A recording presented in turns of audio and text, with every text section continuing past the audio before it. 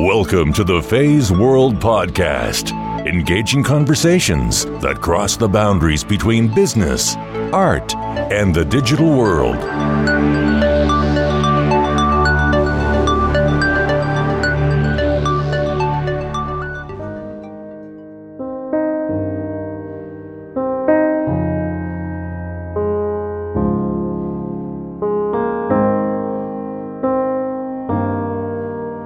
It's very normal to be raised to leave. I love it. It's kind of a crazy melting pot of friends from all different stages of life. But it also means that if I want to go anywhere in the world, I usually have a friend fairly close by who I can catch up with, which is my favorite thing.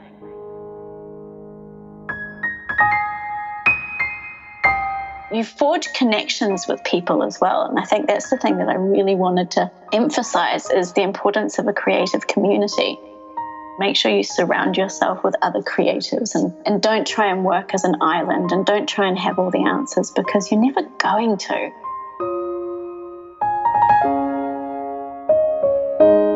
Creating work that internally resonates with you and reflects who you are is the most important thing because that's going to be your point of difference. I think it's really easy to look at other people's work and emulate that. I think people need to be told honestly, look, this is probably the hardest you'll ever work, but it's also incredibly rewarding.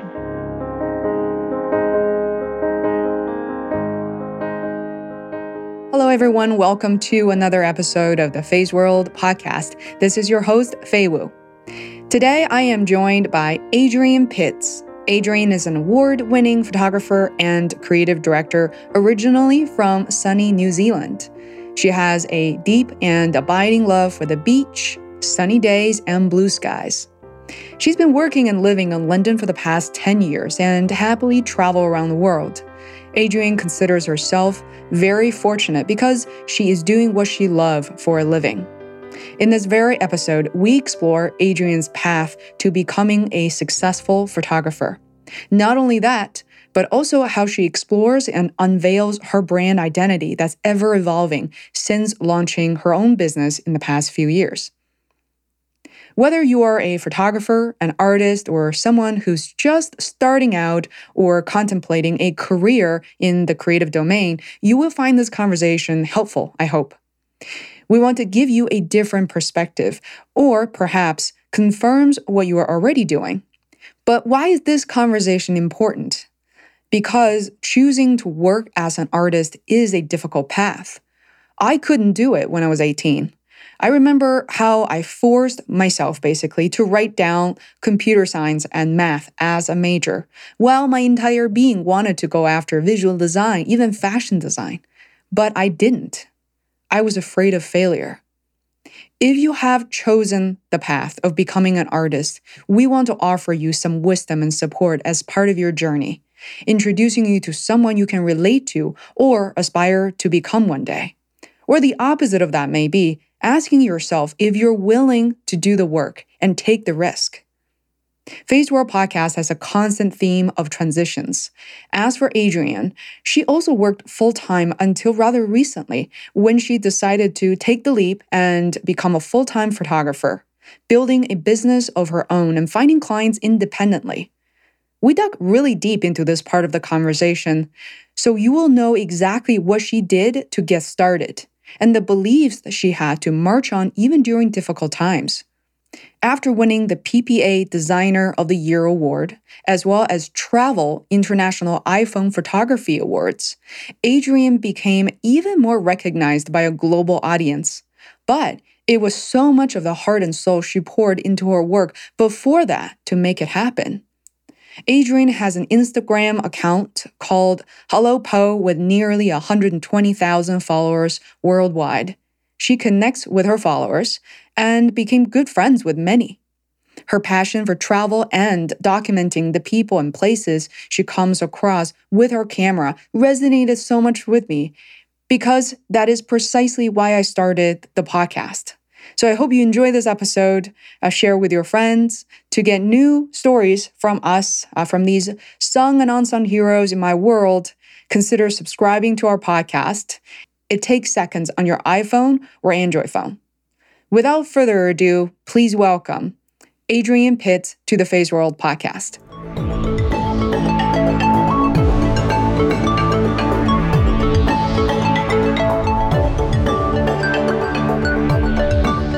I'm intrigued by people born and raised in New Zealand, not only because it's an absolutely beautiful, gorgeous country.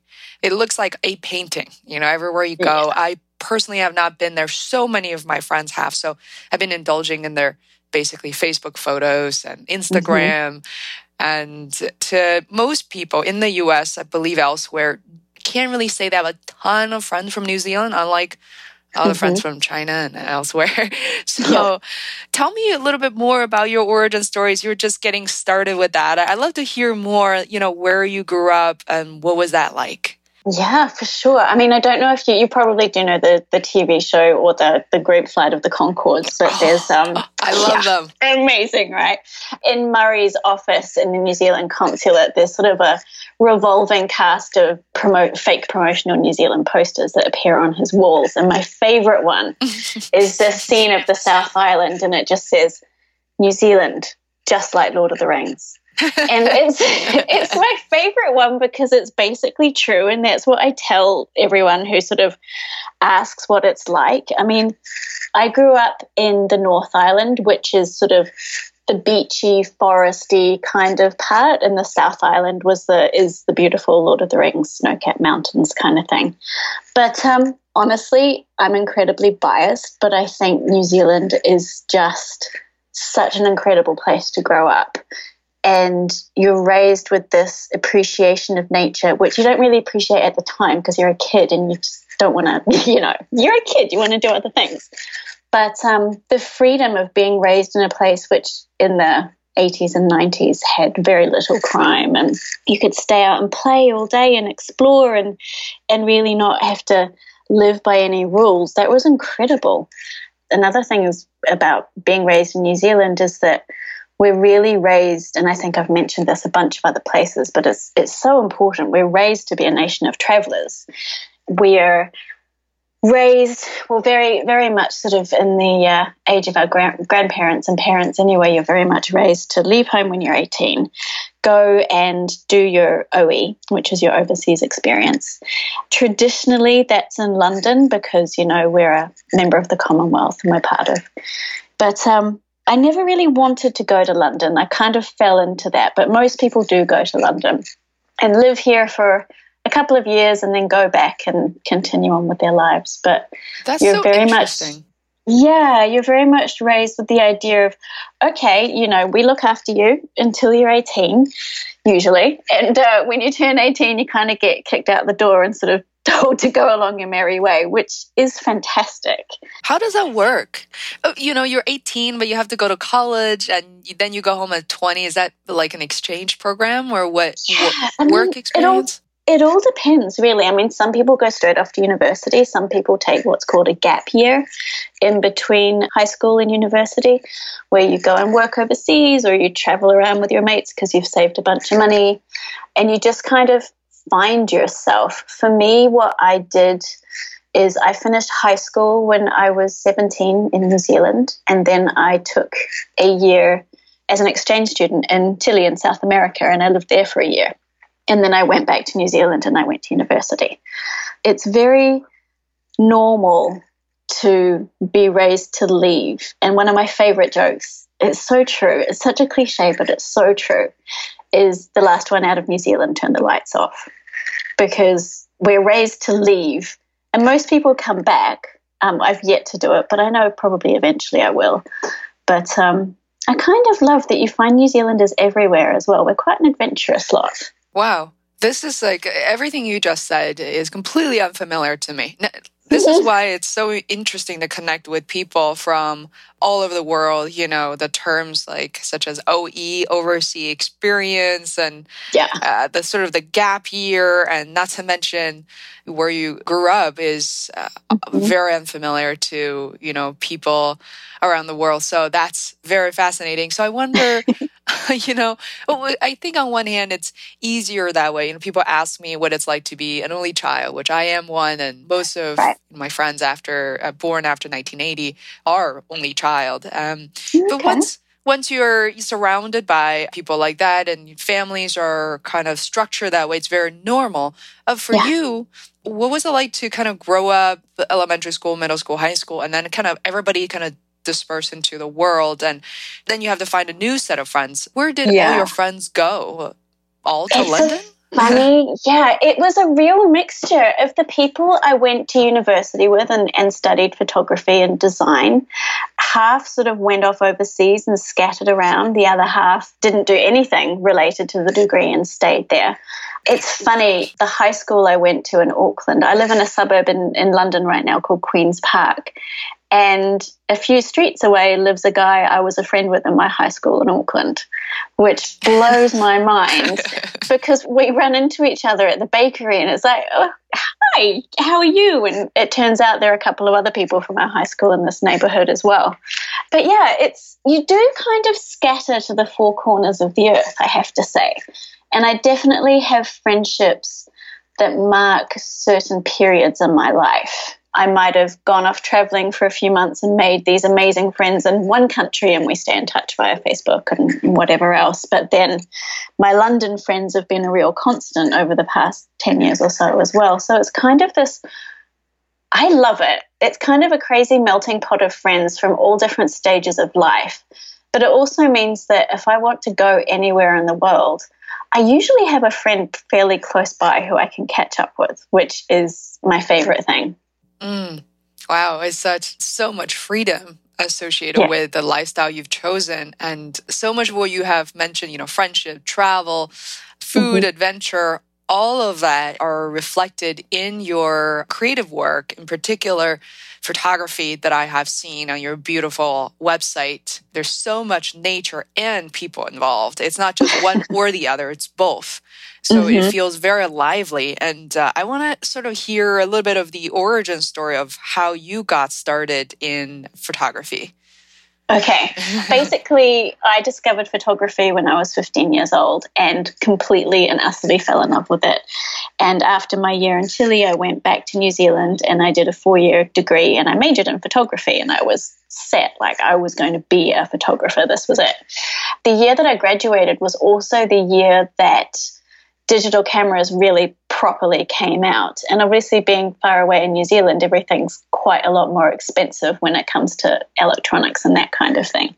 So I graduated with this fantastic degree and I realized, as well as, you know, having put myself through university and gotten loans to do that, I'm now going to have to spend about $60,000 to $100,000 on setting myself up with digital cameras. And I realized I can't do that. I just couldn't take on that kind of debt. So I decided to kind of take a little segue and go into graphic design, which I'd basically kind of minored in university by taking a lot of electives about design because I was really interested and passionate about it. And I ended up working around, you know, various places in New Zealand doing design work and building that up. And I did that for about 15 years and I worked my way up and I ended up in magazines, which I knew I really wanted to design. I really wanted to work in publishing. So I worked with a bunch of different magazines, worked my way up to art director and was the head of a large amount of international editions of the magazine I created. But I did sort of realize that I really missed being able to devote more time to it. And the more I commissioned photographers and worked with photographers at the magazine I was at, the more I realized, but I want to take those photos, you know. So about, 2.5 or 3 years ago, I decided to make the switch again and change from creative direction and design back to photography. So it's been kind of big old circle over the past 15 or 20 years. Wow. It's only been 2 to 3 years since you switched back to photography completely. Yeah, exactly. Very scary times. I'm not going to lie. It's not an easy thing to do, but I'm glad I did it. Let's talk about the transitions, because one of many things that I absolutely enjoy talking to my guests about is transition. And everybody's transitioning, and everyone's story is slightly different. And the funny thing is, we often associate transition with someone, you got to be in your 30s or 40s, 50s. And it's not true. And parents talking about their young children going through transition. So let's talk about yours. I mean, it's a funny thing. I think I realized, I'm 38 now. And I realized 2 or 3 years ago when I made the jump, I was like, wow, I'm in this really privileged position where I don't yet have any dependents. I'm not paying a mortgage. My money is really my own to do what I want with and live a lifestyle that I want. When else am I really going to be in a position to make this leap? So it was really a case of now or never, because I knew I really wanted to do it, and I knew I thought I could do it. I was like, I don't know, there's got to be a way, and I feel as though I'm passionate enough where I could make it work. But it's a really scary thing to do as well, making that leap. I remember for the first 2 or 3 months after I left my full-time job, I woke up in the morning and I just felt guilty. I just felt complete and utter guilt for not having anywhere to go or anything to do, and I felt quite useless as well. But then you hit your stride and you just find that you really are reliant on yourself, and that's it. And you just have to get things done. Yeah. I love that. I personally went through that transitions at the beginning of 2016, almost exactly a year ago. At this time, I put in my resignation letter, and, going through that conversation, why are you making such a decision? Was it the compensation? Like, no, that's fine. Yeah. And was it the project? But I very much can relate to what you said about creating something on your own. So I can completely understand why you made that switch. Totally. Yeah. And I think, I would love to hear your opinion on this. I think I also had started feeling really safe. I knew how to do everything that I was doing, and I was kind of just going through the motions, and I didn't really feel challenged anymore, Yeah. Also, I like the idea of like influence without authority. That was a position that I was very much in for the majority of my career, because, by the time, like you said, you leave around your 30s, but in magazine or in advertising, the ceiling is so high, and then there is such thing as a glass ceiling as well. And you're in these long, drawn out meetings for creative reviews, and essentially whatever you may be doing at the time, at the end of that funnel, you look at it, it's like, who did this work? Am I truly satisfied with it? Did we, push the envelope? And all those questions come up, but there isn't so much you can do about that, the end result. Exactly. And feeling as though you have ownership over what you're working on is incredibly satisfying as well. Like knowing that you can get hired to do something and just go out and do it. And that's not to say that you wouldn't be collaborating with people, but just having that ownership over the parts that you are contributing is pretty wonderful. Yeah. So that leads to, I'm so curious, and I'm sure people listening to this are ready to jump out of their chairs, because believe it or not, you are a success model that's someone who is relatable and, very relevant to people who are considering this path, anything in the creative field. It must have been very satisfying for clients, even just a few of those at the beginning, to approach you to say, Adrienne, I want you to do this work. This is your commission work. How did that come about? I think in terms of photography, what I really did whilst I was still working as the art director on this magazine is I really started paying attention to the work that I was commissioning and the work that was successful, and what photographers gave me that really worked for me as an art director.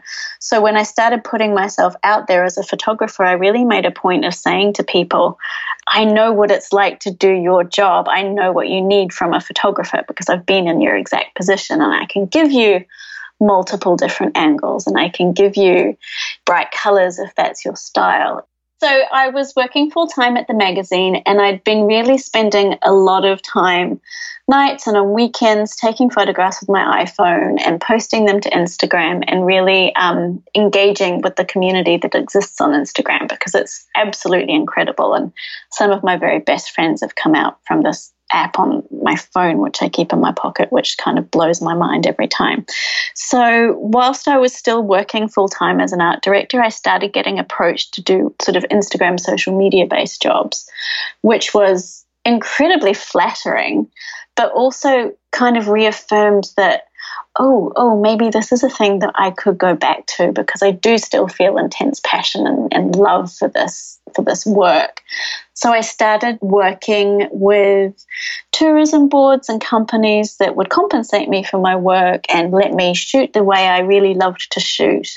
And eventually what happened was that all this freelance work that I was doing sort of nights and weekends, it really started getting in the way of my full-time job, which was when I really had to sit down and go, well, am I going to really ask for another 10 days off from my full-time job so I can do this freelance job? Or am I really finally going to inverse these jobs and dedicate myself fully to photography? So that's what I did. Wow, congrats. And this path sounds more or less familiar. I wonder, what was some of the assignments like in terms of how people approached you, how you sort of structure that? A lot of people I notice are struggling with that. A few things, not that pricing and how do you articulate your skills? How do you not just build your website, but actually be able to say, whether I'm a strategist, I execute, I'm actually a producer or a touch up and post-production. How did you do that? I mean, I'll be perfectly honest, that's still a work in progress. I am the first to put up my hands and say, I'm really terrible with negotiation and I don't enjoy conflict so much. So not even, there's no conflict in negotiating rates, but it's still a really stressful thing, So for me, that's a constant learning curve, because I'd prefer to be on the creative making side of things. In the beginning, it was a case of working with brands and especially with tourism boards that really gave me a lot of freedom to take the kind of images that I wanted to take and post them to Instagram and to my feed and to their feeds, and really encouraged me to be creative. I think one of the first tourism board jobs I did was with Canada, and they were great. They sort of had a theme. They flew a bunch of us out there. We spent 4 or 5 days traveling around Montreal and that area, and you forge connections with people as well. And I think that's the thing that I really wanted to emphasize, is the importance of a creative community. I mean, the girls that I did the Montreal trip with have become lovely friends, made a bunch of friends off Instagram. And I actually think one of the best things you could do when you work in the creative industries is make sure you surround yourself with other creatives, and don't try and work as an island, and don't try and have all the answers, because you're never going to. I mean, if I get a job come up and they sort of ask me what my pricing is and I'm a little bit unsure, I have this amazing network of incredibly talented and very helpful people who are willing to give me their advice and say, oh, I would charge this, or, oh, have you thought that? And it's making sure that you're actively being a member of those communities and helping other people, and also realizing that you can go to them when you need a bit of support or a bit of advice. I mean, that's what's really helped me in my career, is these really selfless, wonderful people.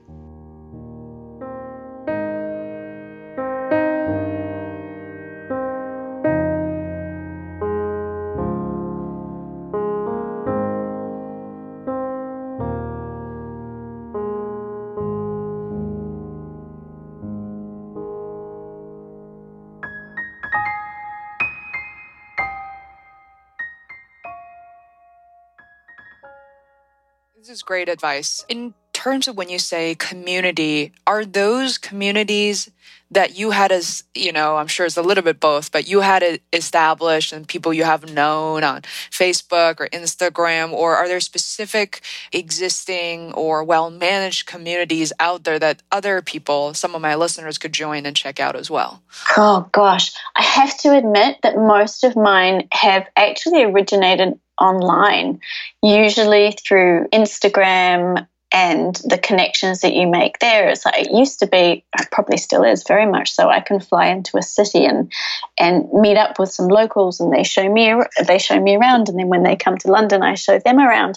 I know there are amazing websites. I think it's called Meetup is one of the ones where you can sort of type in the types of things that you're interested in, and you can find groups that meet up and either do that activity or talk about that thing or have an experience. So usually through jobs and through the wonderful wide world of the internet is where I've found my communities. I think it too. A lot of the people I've been working with, and part of what I do is to also help other people, freelancers, or people with full-time jobs, to work as freelancers, whether full-time or part-time, something that they committed to do. They don't have a lot of obligations, a family, kids, or are they, just testing the water a little bit to figure it out and see how they can get their first few clients. And I can't emphasize things enough. Exactly as you had just mentioned, is to keep in touch with people and finding your tribe. And there's no excuse, because someone like you travel all the time. It's not like you're in the same location, always. So I think seeking out people, mentors, peers are incredibly important. Make an effort to keep in touch with them and actually sit down, have a conversation, coffee or lunch, and just be dedicated to that conversation. There's so much knowledge you can distill out of those things. Yeah, 100%. And being willing to give your time and advice freely, as well as asking for that time and advice as well. It's a two-way street. God, we all know what it was like starting out, right? It's nerve-wracking and it's scary. And I think it's really important to be really brutally honest about what it's like to work in these industries and go, sure, it looks pretty on Instagram and it does look amazing, but you can't see the weeks and weeks spent editing at the computer and not talking to anyone, or you can't see that, I think one of the most important things I tell people is to set yourself up financially before you go freelance. I think there's a great misconception that you can gain some popularity or some traction on social media and that the work will come flooding into you. It's just not the case. You have to, I think, be really responsible about your future and go, hey, you should have savings. You should have clients already in mind who want to work with you, ones that you're willing to get in touch with and you think they're going to respond favorably. Because the worst thing, I think, would be to finally strike out on your own and realize that, oh, it's going to take me ages to build up this network. So I'd say definitely build up your network whilst you're already earning and gainfully employed. It makes the leap that much easier knowing that you've got a little bit of a cushion. I can validate that 100% because I felt not only that, I feel like it gives you options once you have evaluated how much you need, which is really based on your own personal burn rate. It's not some magazine, some article you read in a magazine about 6 months saving. To me, someone like me, coming from a more traditional background, growing up in a Chinese family, savings was something that my parents couldn't emphasize enough. So that certainly gave me options. So personally, I had saved up, well over a year and a half of savings. Wow, that's amazing.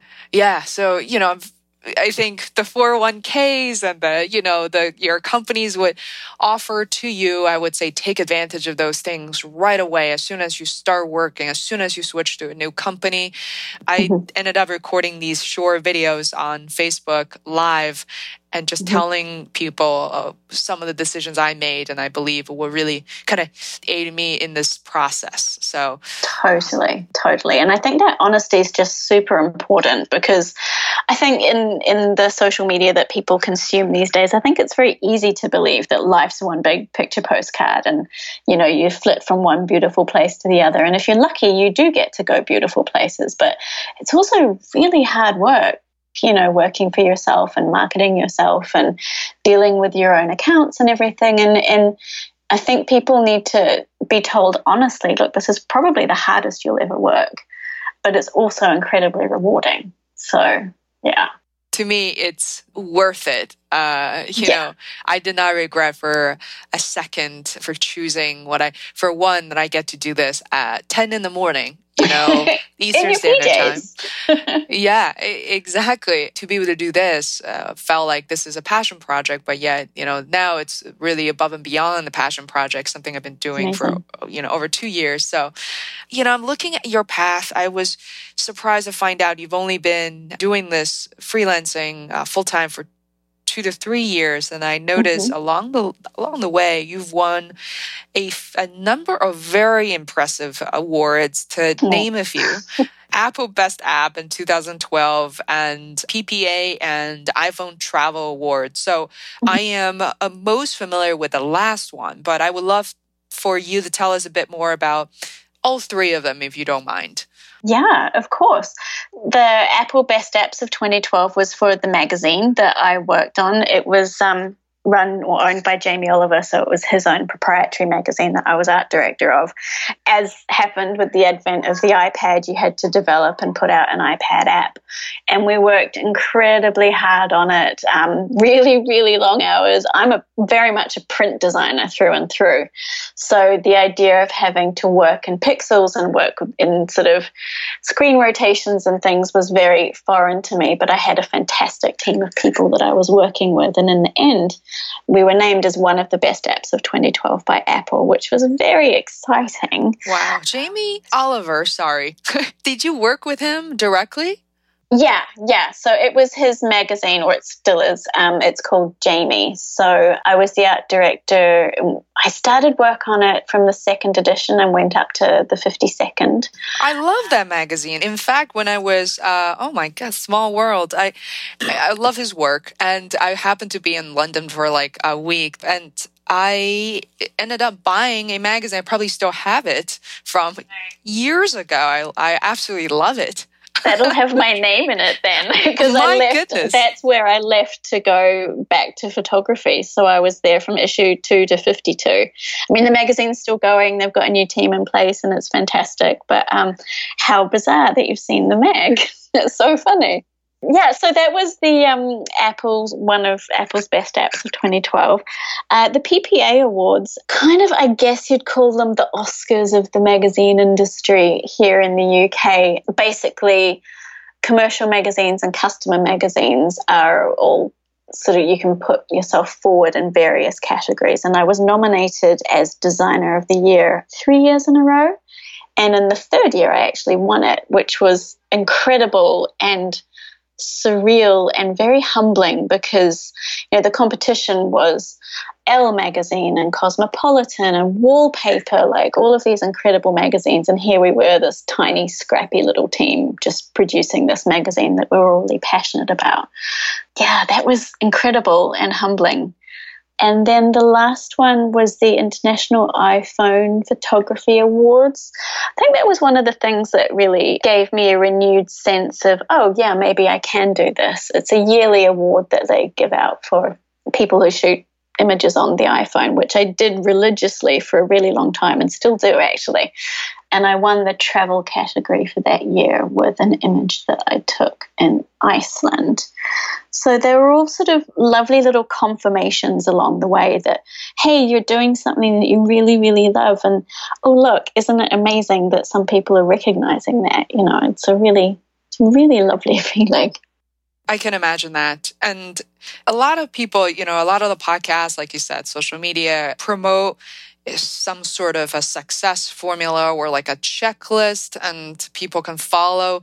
But in reality, after interviewing more than 80 people at this point and releasing nearly 100 episodes, I noticed there are very few success formulas that can translate from one person to another, or even one experience to another for the same person.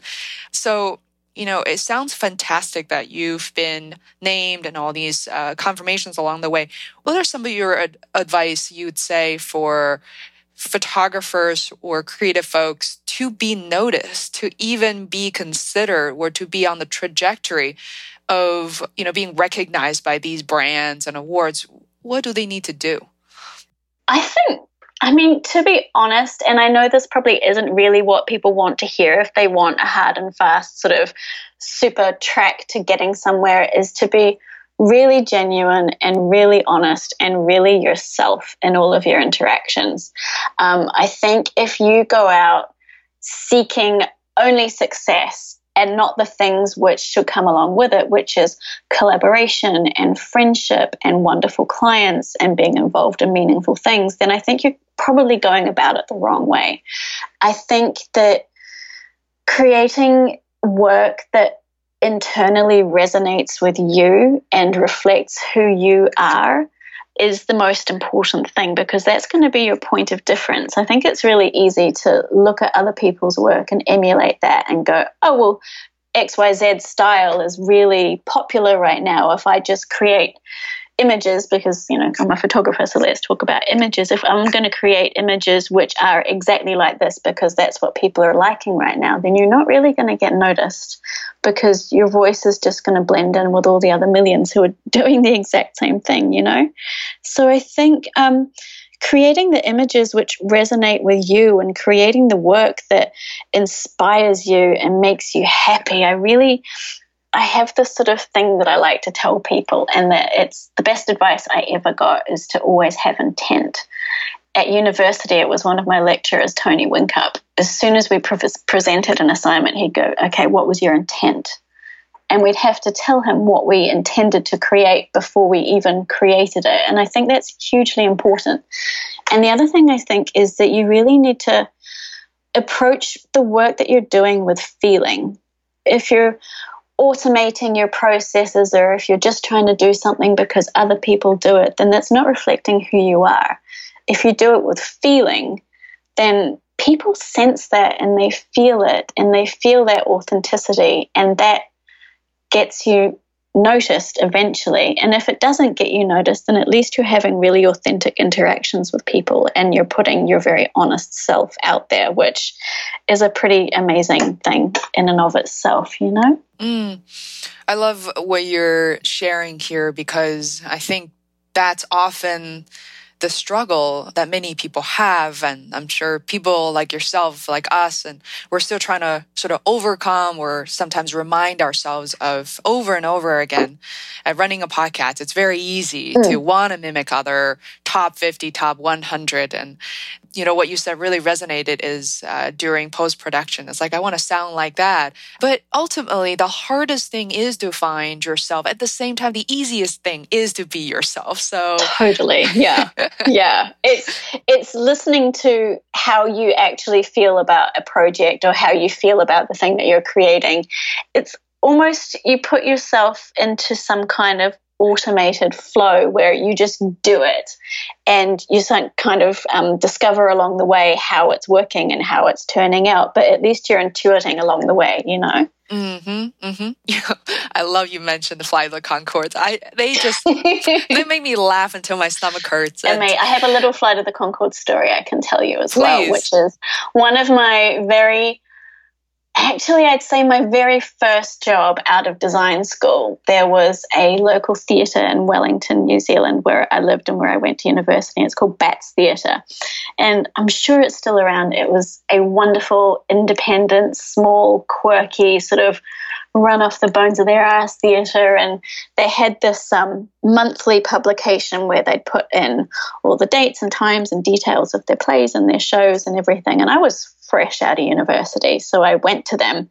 They were advertising for a freelance designer, and I went in and I got the job. And really, because they were such a small outfit, they didn't have that much cash to pay me with, so I got a lot of free tickets to shows, and I ended up seeing Flight of the Conchords when they were playing there. And I just remember going to that show and my face physically hurting for 2 days afterwards, because I had never laughed so much in my entire life. And I remember thinking, God, these guys are going to be really, really big. And then obviously, clearly, they both have become huge. So it's really wonderful. And I'm really glad, that's, I guess, an example of taking an opportunity that came along. And I would never advocate doing things for free. But at the same time, I got to see Flight of the Conchords. So it was pretty amazing.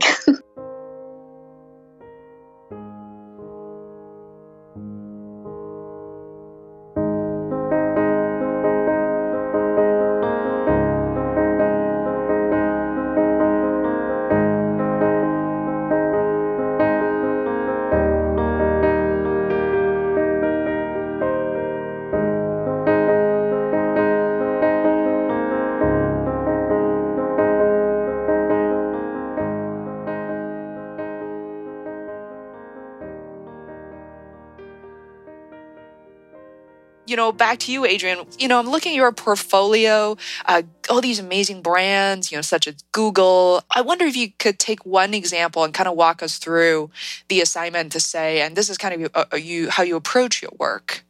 Interesting. I mean, there's basically two approaches. Well, there's two types of job that I do, really.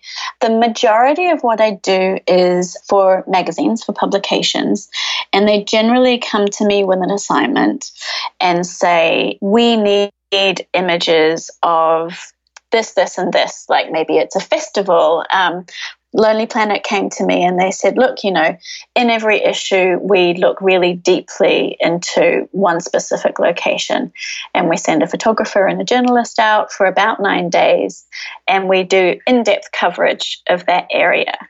And we go to various cities, or in this case, it was various Greek islands, and we give recommendations of places to eat, places to stay, things to do. So your job is to go to every single one of these locations over this period of time, photograph those things, but also be creative in photographing anything else that you see and creating images which you think are going to be beautiful and compelling and really make people want to go to those locations. So that's one type of job that I do. And so that Lonely Planet Greece job was 9 days, and it was 2 days in Athens, and then the other one's traveling to about 4 different Greek islands, which is a lot of ground to cover as well. So they're really busy days. They're very hectic, but they're hugely rewarding because you get to meet the most incredible people. Normally the journalist has lined up a bunch of people to speak to, people who are farmers, cheesemakers, bar owners, and you get to immerse yourself in worlds which you really know nothing about, which to me is the most exciting, is meeting people, talking to people, and realizing we are all the same, wherever you go. We're all just trying to do the best we can and be excited about life. Then the other type of job that I do is, Google's a really good example of that, is I get hired to take photographs however I really want, which is incredibly fulfilling as well, and really nerve-wracking because without a hugely specific brief, sometimes it can be a little bit of a challenge to go, oh my God, you just want me to take photos, but what do you want me to take photos of? And that's where it's really important to talk with your client and get a really good understanding of, okay, you might want to see this through my eyes, but what in particular would you like to see? Or is there an overarching emotional feeling that you'd like conveyed? And then you have a dialogue and talk about these things, and then you get a really good sense of the type of thing to take photographs of. So the Google job was a 2-day shoot in Sydney, which I coordinated with a fantastic team at Google and a production company as well based in Sydney. We had a bunch of Skype calls and video conferences, and they went out scouting for me because obviously it was on the other side of the world. And I've been to Sydney quite a bunch, but I hadn't been in a few years. I didn't know how things stood with needing permits to shoot in various places. So they did a whole bunch of scouting for me. I landed, we shot for 2 days with the Pixel phone, which is what the campaign was for. And it was really wonderful, actually, just creating the types of images that this client needed, which were bright, colorful, exciting, but also real life, real world photographs that anyone could really take. So yeah, that's a really long-winded way of saying that I either work to quite a set brief, but still with the freedom to, in between times, shoot things that I find interesting.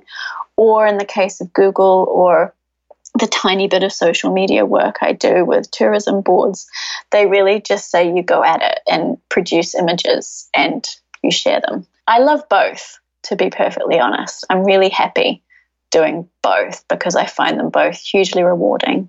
I think a variety in our work is really important because, not only it makes us better at what we do, but sometimes we feel like we know where we want our careers to travel to, but sometimes we don't know. And so much of the work that I enjoy, love doing, have to do with the people. And with you, it has to do with this location as well. And, sometimes I find some of the projects more mundane, but the people are incredible. We're enjoying food and we're having a good time and getting things done and making a real impact in their business and in their lives. It's just indescribable. So, it's a wonderful synergy, isn't it? When you get to work with incredible people who are also really passionate and hugely knowledgeable about what they do.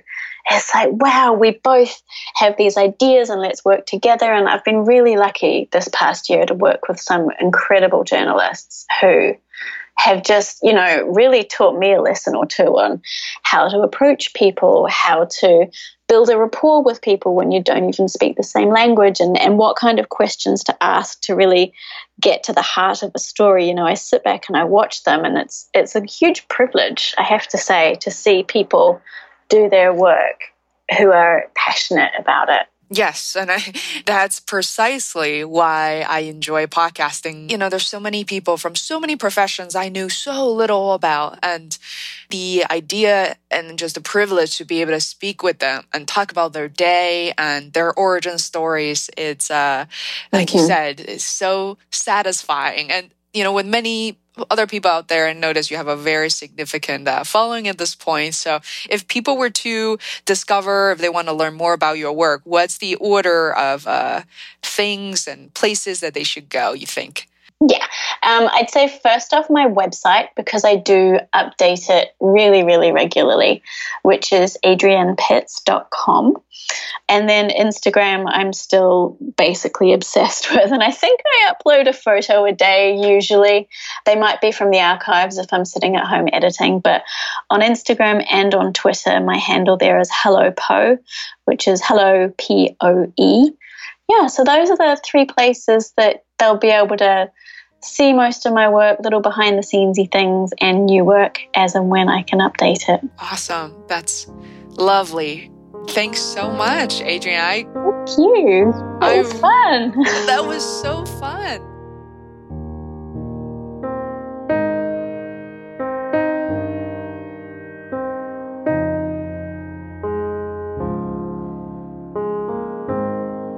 Hey, it's Faye. I am back for a few words at the end of the show. I hope you enjoy what you heard.